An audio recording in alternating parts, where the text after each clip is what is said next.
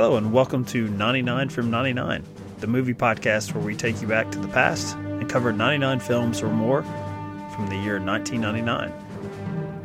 I'm your stubborn Kentuckian host, Michael Deniston, joined every week by madmen of the airwaves, Ben Zook. Why take a journey to the past? Well, perhaps like you, we've looked out our window and seen the world grow smaller, colder, and scarier. Not here. So sit back, relax, and come back with us to a time when theaters were full, tickets were affordable, and there were so many good movies you couldn't possibly catch them all. That's what this podcast is here to do, so we hope you take the entire trip with us, 99 episodes on the films from 1999.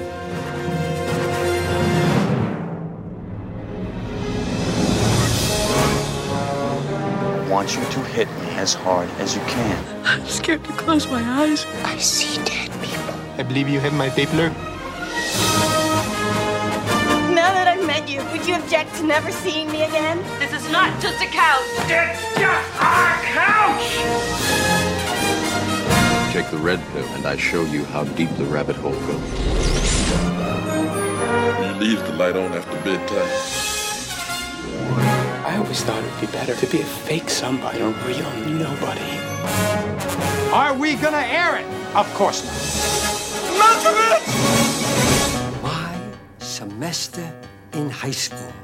Josie Geller, you enroll Friday. You are looking at the newest undercover reporter for the Chicago Sun-Times. You're kidding, right? Josie, do you remember high school? Josie! So, you were a geek. Big deal. You get to be 17 again. Okay, feeling good. Welcome to Shakespeare's As You Like It. Are you sure you're 17? I'm 17, of course. She's never been hip. She's never been cool. Houston, Kristen, Gibby. What's up, girlfriends? Are you in special ed? And she's never been sexy. You will party with them. You'll rave with them. You're gonna get jiggy with them. Until now. All you need is one person to think you're cool and you're in. You can't just come in here, be popular in one day. 20th Century Fox presents... Guy is totally crunching on you. Drew Barrymore. Do I want to be crunched? Oh, yeah. In a story about getting a second chance... I've waited my whole life to fit in, and I finally feel like I do. ...to make a first impression. I've kissed guys, I just haven't felt that thing. When you're my age, guys will be lined up around the block for you. You have to say that because you're my teacher. Actually, I shouldn't say that because I'm your teacher. Never been kissed. Okay, so moving on up to something I'm sure is more at your speed. We've got the classic Never Been Kissed, not directed by Gary Marshall, but directed by Raja Gosnell, a famous auteur. What did he go on to do? I should have looked it up before. But, oh, look, Phil, he gets a Wikipedia entry for good. Films directed by Raja Gosnell. Classics such as Home Alone 3, Big Mama's House, Scooby-Doo, and the famous sequel to Scooby-Doo, Scooby-Doo 2, Monsters Unleashed, the famous remake of the, I want to say Lucille Ball and Henry Fonda movie, Yours, Mine, and Ours. Okay. Beverly Hills Chihuahua. Another classic, yeah. Smurfs, and another famous sequel that equaled and surpassed the original, The Smurfs 2. And upcoming, he's got Show Dogs, which has already been released. Oh no, May 18th. Yeah, so we have that to look forward to. Yeah. That was actually filmed in Las Vegas, so I should be careful. I don't want to piss people off.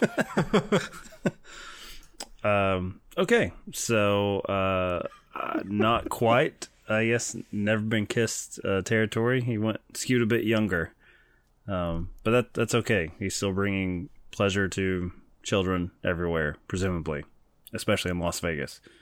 Okay, I think that's interesting. You said more my speed for Never Been Kissed, so I don't know if I should take that as a slight, but if so, I would be slighting myself because I fully expected...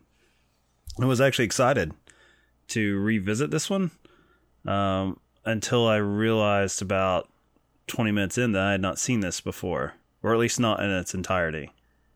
So, I think this may be the least favorite thing I've watched for this podcast. Never Been Kissed.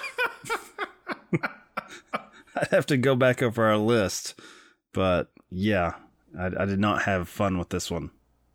On certain levels, I think that's a bit extreme, but on other levels, I think you're right on with that. I think this movie has a few choice things going for it. I think it's a good hook. I think it's a good premise. Yeah. This girl who has never had a real kiss having to go back to high school and, you know, I don't know, do that. And I think it's, well, I think the main lead role is well cast. I think Drew Barrymore fits this role pretty well.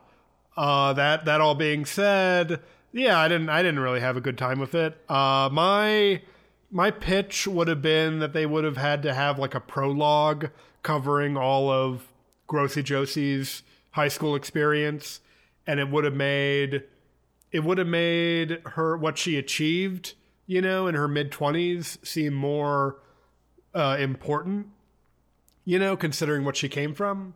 And instead we get the Dolores Claiborne type Citizen Kane structure going back and forth with these random flashbacks, and I didn't like that. You know, I don't think the scenes are very effective coming in the middle. Of all, like what, does she have dementia? Like, what is going on? Like, she just forgets what happened to her in high school. Like, I like Drew Barrymore normally, and I think this was a hit, right, back in 1999. Yeah. It was a decent hit, a decent sized hit. I did look to see, because I just thought it was all around a hit, and I saw box office wise it was all right. I think Rotten Tomatoes had it somewhere in the 50s though, so not, you know, I thought this one got a pass as a crowd pleaser from the critics, and apparently not. And normally I like Drew Barrymore. Man, did she get on my nerves in this movie? Like, okay, so you're talking about the structure of it, where it goes back to when she's being picked on, and there are some of the cruelest like high school memories you could really like. We're at Carrie level of nonsense here from people who are going out of their way to just make this girl feel bad. I know that's like a staple of these type of comedies. Like, I guess it's more eventful certainly than just having someone just be ignored and people not even realize they went to high school with this person. Like, they're just a wallflower. But by structuring that way, where she is still kind of that, you know, bullied nerd from high school in her adult life, for me at least, I mean, I'm certainly not rooting against her, but I don't really like that she's not had much in the way of any growth into her adulthood when she goes back to, you know, pull a Cameron Crowe, I guess, and do like the Fast Times experiment where she's going to write about youth today. It feels mean and just creepy to just have someone so socially stunted thrown back into the pit of hell that is high school. And I was really questioning why people found this enjoyable, like as a popcorn rom-com back in 1999.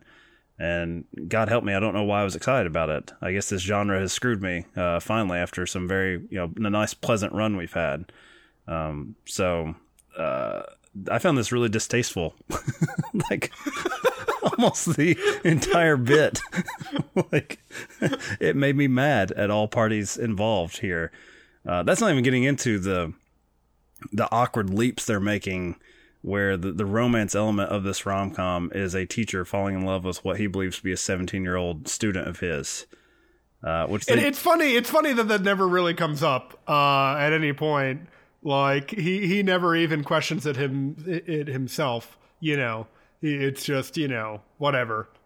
Yeah, it's like, more like, I can't believe you're a journalist and you're basically trying to write a story about me, like as if that would be something that would, you know, is going to move the needle one way or the other, that this man would be attracted to what is clearly an adult with her. You know, she's very well read in her references in class. I don't know. I don't like the ease with which her brother, played by David Arquette, gets back into school and is partying with 16-year-olds and is strangely like kind of a hero of the piece just because he's spreading lies and mischief to make her one of like, the Heathers or the mean girls, like to try to boost her social street cred.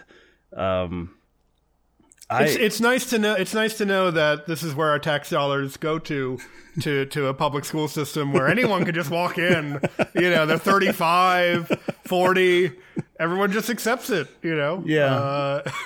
I also, when you were talking about the setup here, by seeing her back, I would have rather her look more like Drew Barrymore as we know her, or at least how they're selling her on the poster. The sort of like the perfect 90s like rom-com star, right alongside like Meg Ryan. I don't like that she's like still this ugly duckling. I think it's a far more interesting movie if she's still scarred by her high school experience and it has altered her socially in some way, which it can to many people. But it doesn't mean that she still is dressing like a damn nun as she's working at this newspaper. Like they're just, I don't know. It's just far too broad for me. And I've seen this type of thing done better before. I mean, I don't want to compare it to something like Almost Famous, to go back to Cameron Crowe again, where you're having a journalist sort of stepping outside their comfort zone. But that, which is also, it's fairly big as far as like having a teenager covering basically like their version of like Led Zeppelin or something. There's a lot more that I can grab onto. Whereas here, I don't know. I don't know if I'm rooting for Josie Geller. I don't know what they're ultimately trying to accomplish with her story here. I think what they needed was a transformation montage in the earlier part of the movie before she gets to the high school. Like they needed what Mrs. Doubtfire has with Robin Williams and Harvey Fierstein doing, the matchmaker thing together. Where that probably won't even make any sense. But when Harvey Fierstein comes into that movie, I love that sequence. What are you talking about? You're speaking my language here. Oh, it was such a shanda. I should never buy Gribbinus from a moil. It's so chewy. No, I feel like Bobby. This is not working. Yeah, no, this isn't working. But don't worry, it's a work in progress, and you're my brother. I will never let you be embarrassed. God bless you. I think we're gonna have to do the entire face. But look at this nice thing, though, we have here. Matchmaker, matchmaker, make me a match. Find me a find, catch me a catch. But here she shows up with the 80s hairdo and the weird clothes, and everyone just accepts it. I'm not looking for realism, obviously, but like you're saying, I wanted to root for her, and it's hard to root for her when she isn't really making a concerted effort to look like a teenager. At the beginning of this movie. Is she trolling these people? Is she trolling us? Yeah. I don't understand. Like she's dressed up for like a Renaissance fair or something. Stuff like this, even at this time, I'm trying to remember when Freaks and Geeks started airing. I guess it was about a year later. Like that's what I'm looking for with that type of like high school pain and like trying to fit in and navigate those waters. And I looked this up. Because James Franco appears in this movie, and it's actually about 4 months before Freaks and Geeks actually starts airing. Oh, wow. So very close together. But like, what's another wish fulfillment movie that I like? Peggy Sue Got Married, where someone gets to like experience those days again with the hindsight of being an adult. And one of the biggest sort of problems with the Josie Geller character is that she's still putting so much weight in that. Like, it's like her and her brother, which I guess it's a little bit more understandable with like the jock who wants to go back to like the big games, like that quickly become meaningless unless you become a professional athlete. You just can't experience those highs anymore. I don't necessarily like that she becomes so embroiled in trying to win over these high school students as opposed to doing her job. Like that seems to go out the window, and it just makes it a difficult character to like to feel bad for. As an adult, I feel bad for the teenage version, but the 25-year-old, the fact that she's never been kissed, get on with it. Like you're Drew Barrymore, make it happen. Like you're waiting for someone to kiss you. Like initiate the proceedings here. Like Jesus, Yeah, I did not care for this. It was so bad, Ben, that I almost thought about texting you. I didn't want to give away the goods here because I'd sort of set this up as something that should be up my alley. But I was like, Jesus, we may need to pair this off with another movie. Like, such was such was my hatred for it. I just didn't know if I could fill the runtime of this podcast ranting against it, because I feel bad when I do that. And I was kind of hoping that you had a little bit more out of it than me, but sounds like no. Well, okay, I enjoy Lily Sobieski a bit here. She isn't given much to work with, but I think she plays it very restrained, and she doesn't go too far with it. And she's playing a nerd, and obviously that's a stretch, but I found myself wanting to see more of that character. And I don't remember feeling that way when I was younger. Maybe it's just because I'm more aware of it. And yeah, there's a few popular names that appear here. Octavia Spencer, who we'll see again in 1999. Odd that she has such a small role. And then John C. Reilly, 1999 was a big year for him. Yeah, it's a shame. He starts off 99 with this thing, at least for our purposes. I don't know if he was in anything before that. But yeah, I don't get his conflict. He seems so concerned with the job and everything, but obviously from the outset, who cares about the story? Fucking puff peeps, man. I mean, what do you think? You got the. Were they watching All the President's Men and thinking this was their story? This was their time? Like we got to take down Michael Vartan, this great English teacher. We've really got to. That's going to move some newspapers here. I thought it was just really bad. I wonder how this one would play now, as far as like the politics of it, as far as this idea that a woman needs to get over high school and go back and be kissed. Because I didn't read it, but I've seen it sort of shared around, like the reassessment of like John Hughes movies from the 80s, which I think is, and from my viewpoint, is incredibly stupid to try to put the lens of how people are interacting with pop culture now, politically, on something that came out decades before.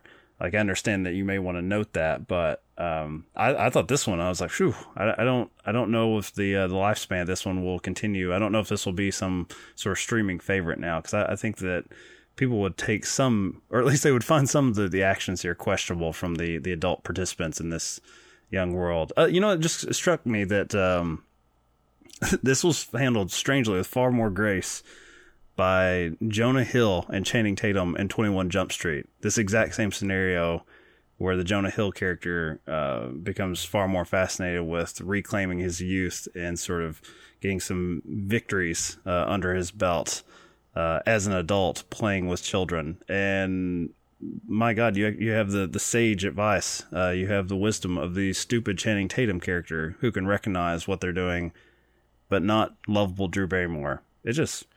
This is icky, Ben. It's just icky business. It made me feel bad. Well, you stumped me because I never saw 21 Jump Street, so I can't really weigh in on that. I mean, but I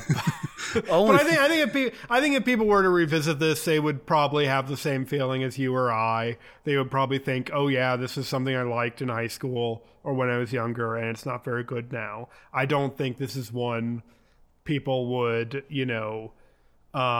pretend to love despite its flaws at this point. I really hate the simplistic solutions in the third act. I hate that David Arquette just all of a sudden figures out what he needs to do in order to kind of bridge the gap between himself at his age at that point and himself in high school. And I hate that we see this big argument between Michael Vartan and Drew Barrymore, and then we don't really see that concluded in any sort of organic way. It's just it's the Sleepless in Seattle thing without the class of Tom Hanks and Meg Ryan and Ephron's mother, Nora Ephron. Like they have a lot of class, and they can pull that kind of cinematic theatrics off. Here not so much. Yeah, I mean, the decision seems to be, hey, I should go make out with this woman in front of everyone. That'll solve everything with no other words needed, just extreme PDA for the enjoyment of John C. Reilly to sell some newspapers. Yeah, I don't get this one. I don't, and I say that now. I'm sure, like you're saying, no one's really probably talking about this one anymore. At least I don't see it.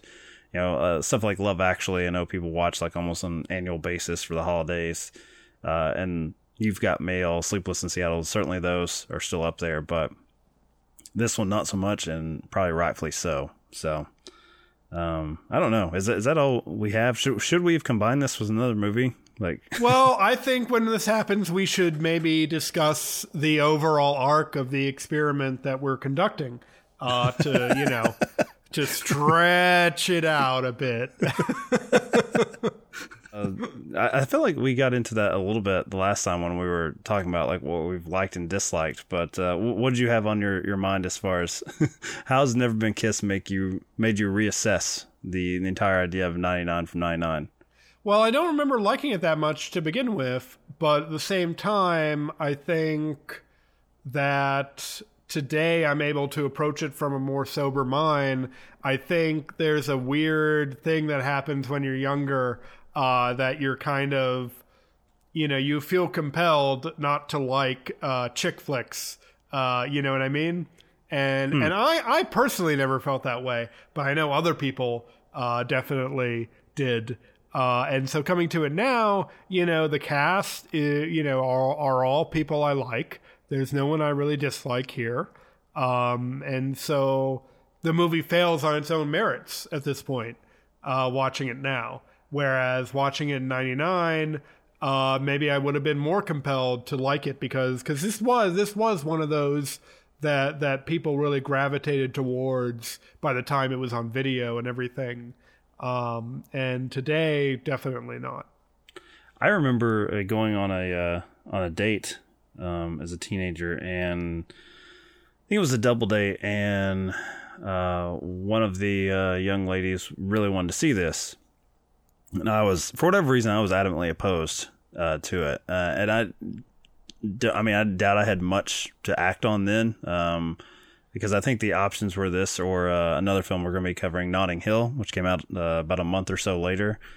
And I'm like you, I didn't have anything against rom-coms, but for whatever reason, Notting Hill appealed far more to me. I don't know if...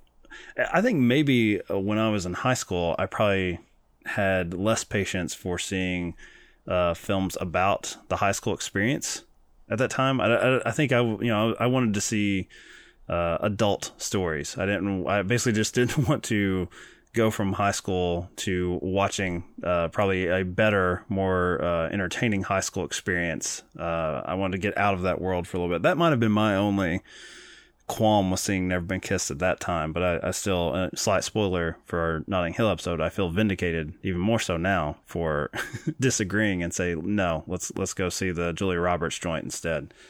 But no, I never had anything in particular against rom-coms. I probably would have avoided like the plague, She's All That, though. Like, I think that one would not have appealed to me. But I think Drew Barrymore, especially in this time period, maybe not as classy as Tom Hanks and Meg Ryan, but I think it gave it a bit more of a pass than someone like Freddie Prinze Jr., which would have been very uncool as a 16-year-old to be willingly going to see whatever he was producing at that time. Well, they're at least putting Drew Barrymore in ugly sweaters and stuff. You know what I mean? And I know this sounds like a minor point, but when you do that, at least you provide the audience with some sort of willingness to escape into the world that you're presenting. But when you have Rachel Lee Cook and She's All That, and they have her in the swimsuit and she looks great, how can you believe that she's the dork or the outcast or whatever? And Barrymore, Drew Barrymore had been in 2 films in the year prior that I like, Ever After and Home Fries, both pretty enjoyable movies. And this was a hit for her as well. But if you look at her career, she hasn't really been in a hit since Music and Lyrics in 2007. So I don't know. What do you think? Do you think Drew Barrymore being the descendant of a silent screen star of, the all-time great, Hollywood golden age and all that. Do you think at some point she makes a comeback and, I don't know, has some big role that everyone talks about? No, I don't. It's weird because I know she had a lot of success, I guess, as a producer. I think this one in particular, I think, was from her production company, and she had a big hand in the Charlie's Angels franchise behind the scenes as well. Like she was, picking her own material to sort of shape her career. So I don't want to accuse her of being lazy, but it is interesting with certain big stars like this, and even someone like Julia Roberts, where it's like, I don't know, I don't believe it's the audience rejecting them. I do feel like at a certain point, they reach a point where they're no longer entertaining being movie stars, or it gets tiresome to constantly find like this perfect material, and they burn out. Like she's. Did she only direct one film? Was it Whip It? Was that? I never saw it. I didn't care for it, but it is disappointing, I think. I always dislike when I see like an actor, in particular, someone with her clout who you would assume could get another project off the ground, take that one time behind the camera shot, and then don't further pursue their craft in that regard. But for the most part, I just watched this week as well by the same screenwriters, Abby Cohn and Mark Silverstein. The He's Just Not That Into You, which she has a very small part in that, an ensemble film. And I think what's most disappointing is that she never really breaks out of that, playing like the sort of the bubbly girl part. I mean, you mentioned Music and Lyrics as last hit, and I was like, that one all, they all run together for me. I'm like, which rom-com is that? I think the last thing I saw her in was like a melodrama with Toni Collette, Miss You Already, which came out about 3 years ago. That bombed. Yeah, that bombed. Big bomb. She tried to go back with Adam Sandler and Blended in 2014. No dice there. And I guess she's having, who knows if anything on Netflix is a hit, but she's on that TV series, like the zombie series that they have. I don't know. When in doubt, star in a Netflix zombie series, and there's always money in the Netflix zombie series. I find it disappointing because while like Charlie's Angels or this were not in my particular wheelhouse. I like when actors have that strong of a hand in shaping their own destiny, and I wish as a screen performer she'd continued that, but it doesn't seem like she has much interest in doing anything new, and that's a shame. That being said, when you mentioned Ever After, I'm like, oh, I've not seen that. And I'm like, Home Fries? No, don't think I saw that one either. So maybe I'm just not the world's biggest Drew Barrymore fan, but she seems likable in interviews. Ever After has some good scenes between her and Angelica Houston. There's a particularly memorable one where Angelica Houston, where Drew Barrymore asks, could you have ever loved me? And Angelica Houston says, how can one love one's a pebble in one's shoe? And they're playing a Cinderella stepmother scenario. And so she's a good actress. She can pull off a lot given the right material. And I think it's time for reinvention. I think it's time for her to play a mother or something like that. Why wasn't she up for the role in Bad Moms or whatever? That's what I would peg her for now. I think Netflix has her now. So I'm going to continue the tradition of the new tradition of giving you trivia to guess what the next episode is for 99 from 99. So the next one is a 3-letter title, and it comes from a director who is most famous for making a movie about a paraplegic and making a movie about that was a ghost story. Do you need more than that? I think I don't actually get the 2 secondary clues, but the you said three. Did you say 3-word title? 3-letter. Yeah, three word title.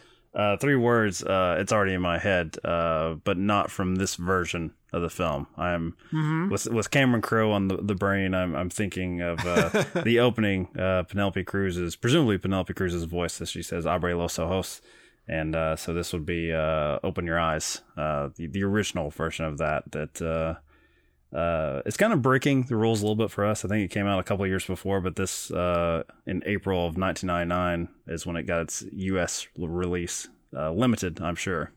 This will be an interesting rewatch. I have not seen this film in over 10 years, and yeah, that's all I want to say about it at this point. All right. Unfortunately, I have. I did it for another podcast, Original Remake, and so I paired both of them up, but it's been a few years since that happened, so I look forward to checking it out again. I was definitely very interested when Vanilla Sky came out, so I'm not going to play that hipster card. I had no knowledge of it before Vanilla Sky, so it'll be fun to watch. I'm not going to revisit Vanilla Sky for the conversation, because I'm going to try to detach myself from it, since how I was exposed to this previous film. So I'm just going to watch it on its own with nothing else.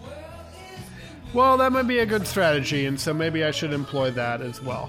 So you don't have to. That could be disaster, and that could be leading you to that path of disaster. But yeah, that's how I'm going to do it, because I don't know if I've ever watched it without having Vanilla Sky right there with it as as the companion piece. So I think this will be the first time I give it a fair assessment on its own.